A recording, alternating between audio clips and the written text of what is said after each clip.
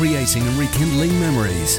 NHR. That's In Excess and the instrumental version of Never Tear Us Apart. Of course, In Excess Australian Picnic at Hanging Rock is set in Australia. It all ties in, you see. A very clever little tie, which I didn't think of. It was thought of by my guest, my second guest this morning, who's going to tell us all about Picnic at Hanging Rock, the director at the Lace Market Theatre, Sarah Ogando. Good morning, Sarah. How are you? Good morning, Kev. I'm really well. Lovely to speak to you. And to you too. I tell you what, that instrumental version, it's quite hypnotic, isn't it? For the production you're putting on. Yes, it is. The actual one we're using is a bit of it's not actually that one, it's a piano one, so it's even slower. But that one's a beautiful one as well. So, but I kind of wanted to use an Australian band in the play, and I quite like to link things together, so it works really well. Marvellous stuff. I should be now looking for just a piano version of that. I hate to be foxed, I do. Now then, for those who don't know the book or the film, tell us as much as you can about what the story is about Picnic at Hanging Rock. Sure. So it was written in 1967 by Joan Lindsay, and it was made into a very famous cult film by Peter Weir in 1975.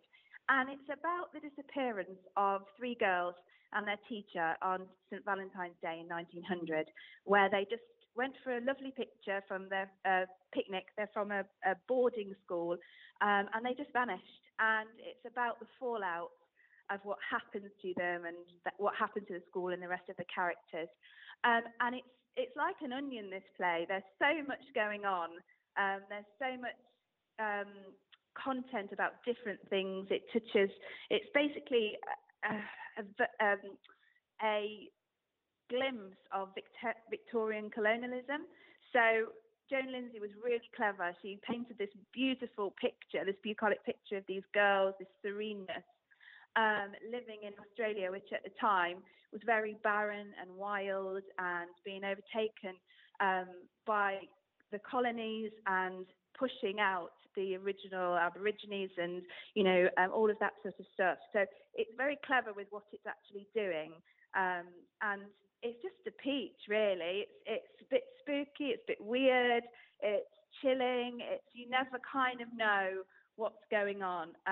It's just a fab play. Now, the book is classed as an Australian Gothic novel, which follows on nicely from the last Lace Market Theatre production of Jekyll and Hyde, also a Gothic classic. With that in mind, how difficult is it to create menace on stage? Oh, it's quite difficult actually, because you have to really use lots of other things around you. So we've got lots of music in it, we've got lots of sound effects, we've got atmospheric lighting. We've done things with our voices as well. So it's kind of layered to create this mystic, this world, this intrigue. And one of the things we've tried to do quite a lot is bring in this feeling of heat, because Australia is a really hot country and this rock is hot and the ground is hot and it's described as a volcanic lava and, it's kind of like wild. And so we've tried as much as we can to put all of those sorts of things in and make it feel as if, you can feel this atmosphere, this temperature, and this something is rising. Now then, with the time progression, because with the book and the film, there's a time progression on there. How is that depicted on stage? Because, as you say, it all starts in 1900 and then it keeps coming forward. So how do we know the sort of, what year it is and how the time is progressing? So it kind of all fits with the same time period. So it's the way we set it as it's in 1900. So we've got girls who are narrating what's happening within the play, and then we've got the play actually going off.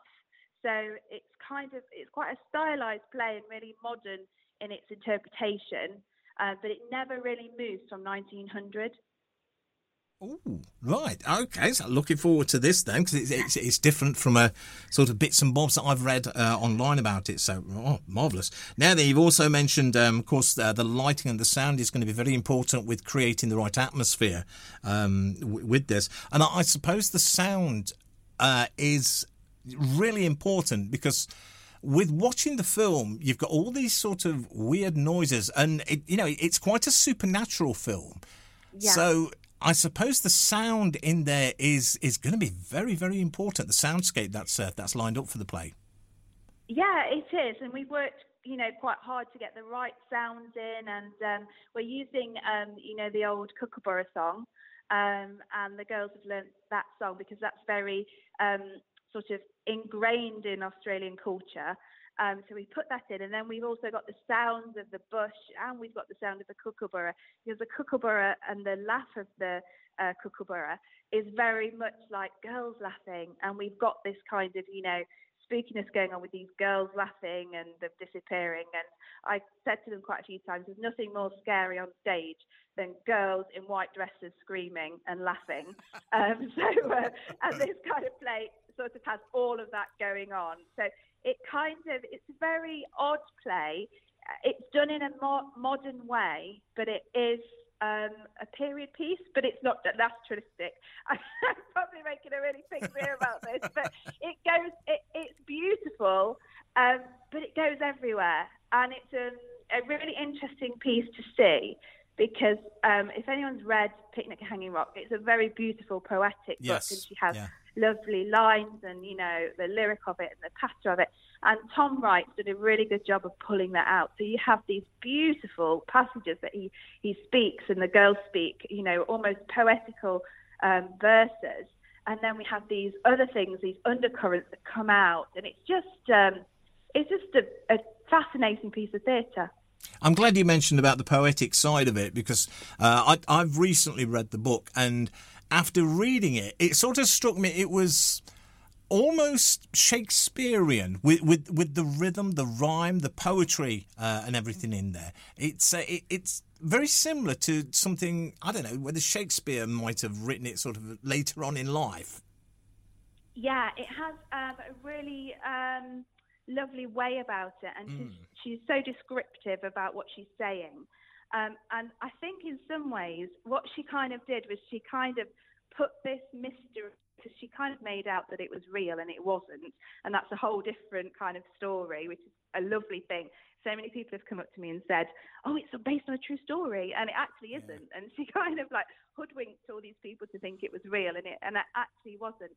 But she's kind of telling this story in a way, but she's actually having a bit of a go about what they actually did to the Aborigines and all of the native people of Australia. But she does it in such a beautiful way that you kind of, unless you really dig deep, you kind of just hear this beautiful lyrical verses that she's put in. It's just lovely. It's just a great play. I see. I was under the impression that it was a true story as well. That's that sorted me out. Have you read the secret chapter, Kev? Have you read the secret chapter? I have seen the secret chapter. I've not read it in. Well, I don't think I've read it in full. I have seen it online, because when I was sort of digging around, I saw this, sort of Picnic at Hanging Rock secret chapter, and I've read part of that. And I think then someone knocked at the door or something. But I'm going to have to go back now and reread the whole of the secret chapter on this. Will that make sense with the, to the rest of the play? Possibly not. Oh, right. Really, to be honest.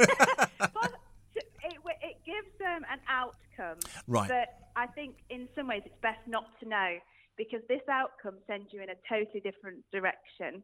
And I think this is the reason why it was omitted, because her publisher said, no, we'll take the ending out. And it wasn't published until 1987 when she died.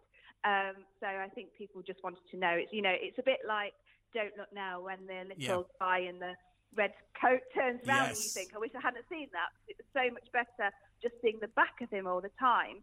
And it's kind of the same thing with this play. Once you've read that, you kind of think, oh, I wish I kind of didn't know that.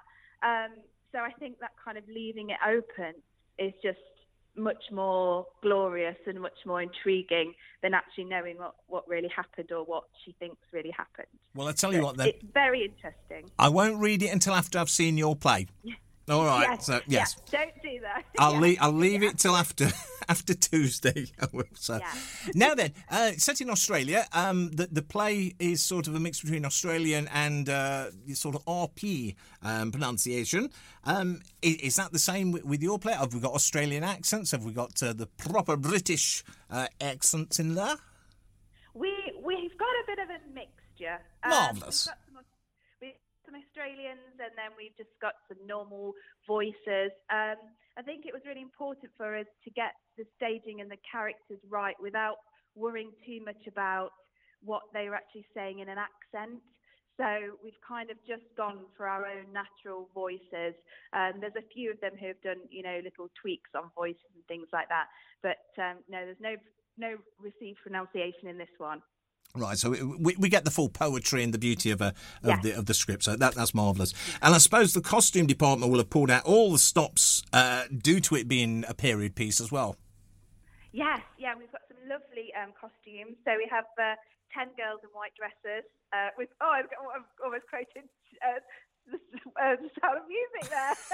But they do have sashes, but they're not all blue. So because it's a big sort of play where lots of them are narrating, what we've done is we've put different girls in different coloured sachets, and we've in the programme you'll see that we've put next to them who's wearing which one, so that you can work out who is actually speaking and which girl is which. So because it can be a little confusing if everyone's all in the same and they're not a defined character. So we have all of these lovely white sachets, white dresses and these colourful sachets, and we've got parasols, which are lovely, and then we've got some great costumes for the boys. We've got 3 boys, and it's looking really good. The costumes are absolutely wonderful. Brilliant stuff. So we've not got them singing My Favourite Things or anything like that in there. There's a little bit of music, but nothing. Nothing from Sound of Music. So that's no. So it's on Tuesday the 5th to Saturday the 9th of April. It's on the main stage, is it?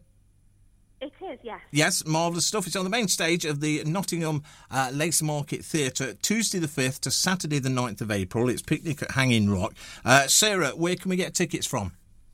You can get them from the website, the Lace Market Theatre website, or you can phone the box office after 7:30 every evening. Marvellous stuff. So that's where, and obviously we can get them on the night as well. Of course, if there's any tickets left, because I imagine this is going to be quite a popular one. It is. Yes, it's a unique one, and if people have read the book and seen the film, there's an intrigue as to what the theatre play might be like. So yes. Hopefully people will come and see it. Marvellous stuff. Now, you're in the middle of is it a tech run? Or yeah, we're halfway through a tech run, yeah. And I know that you've took 10, 15 minutes off as a break just so that you can come and speak to us this morning, so thank you so much for that. Thank you for having us on. Oh, my pleasure. It's always great to hear what's happening at the Lace Market Theatre. I'm going to let you get back to whatever break you've got left and then get back to the tech run. Great. And I'm looking forward to seeing it on Tuesday. No, I can't wait because it's... as I say, I've read the book, I've seen the film, and now want to see what it looks like on stage. Looking forward to it. So I think you'll enjoy it. Oh, I'm sure I will. Sarah, thank you so much for taking your time out. Have a great Sunday, and we'll see you next week at the Lace Market. Lovely. Thanks so much, Kev. Take care. Bye-bye.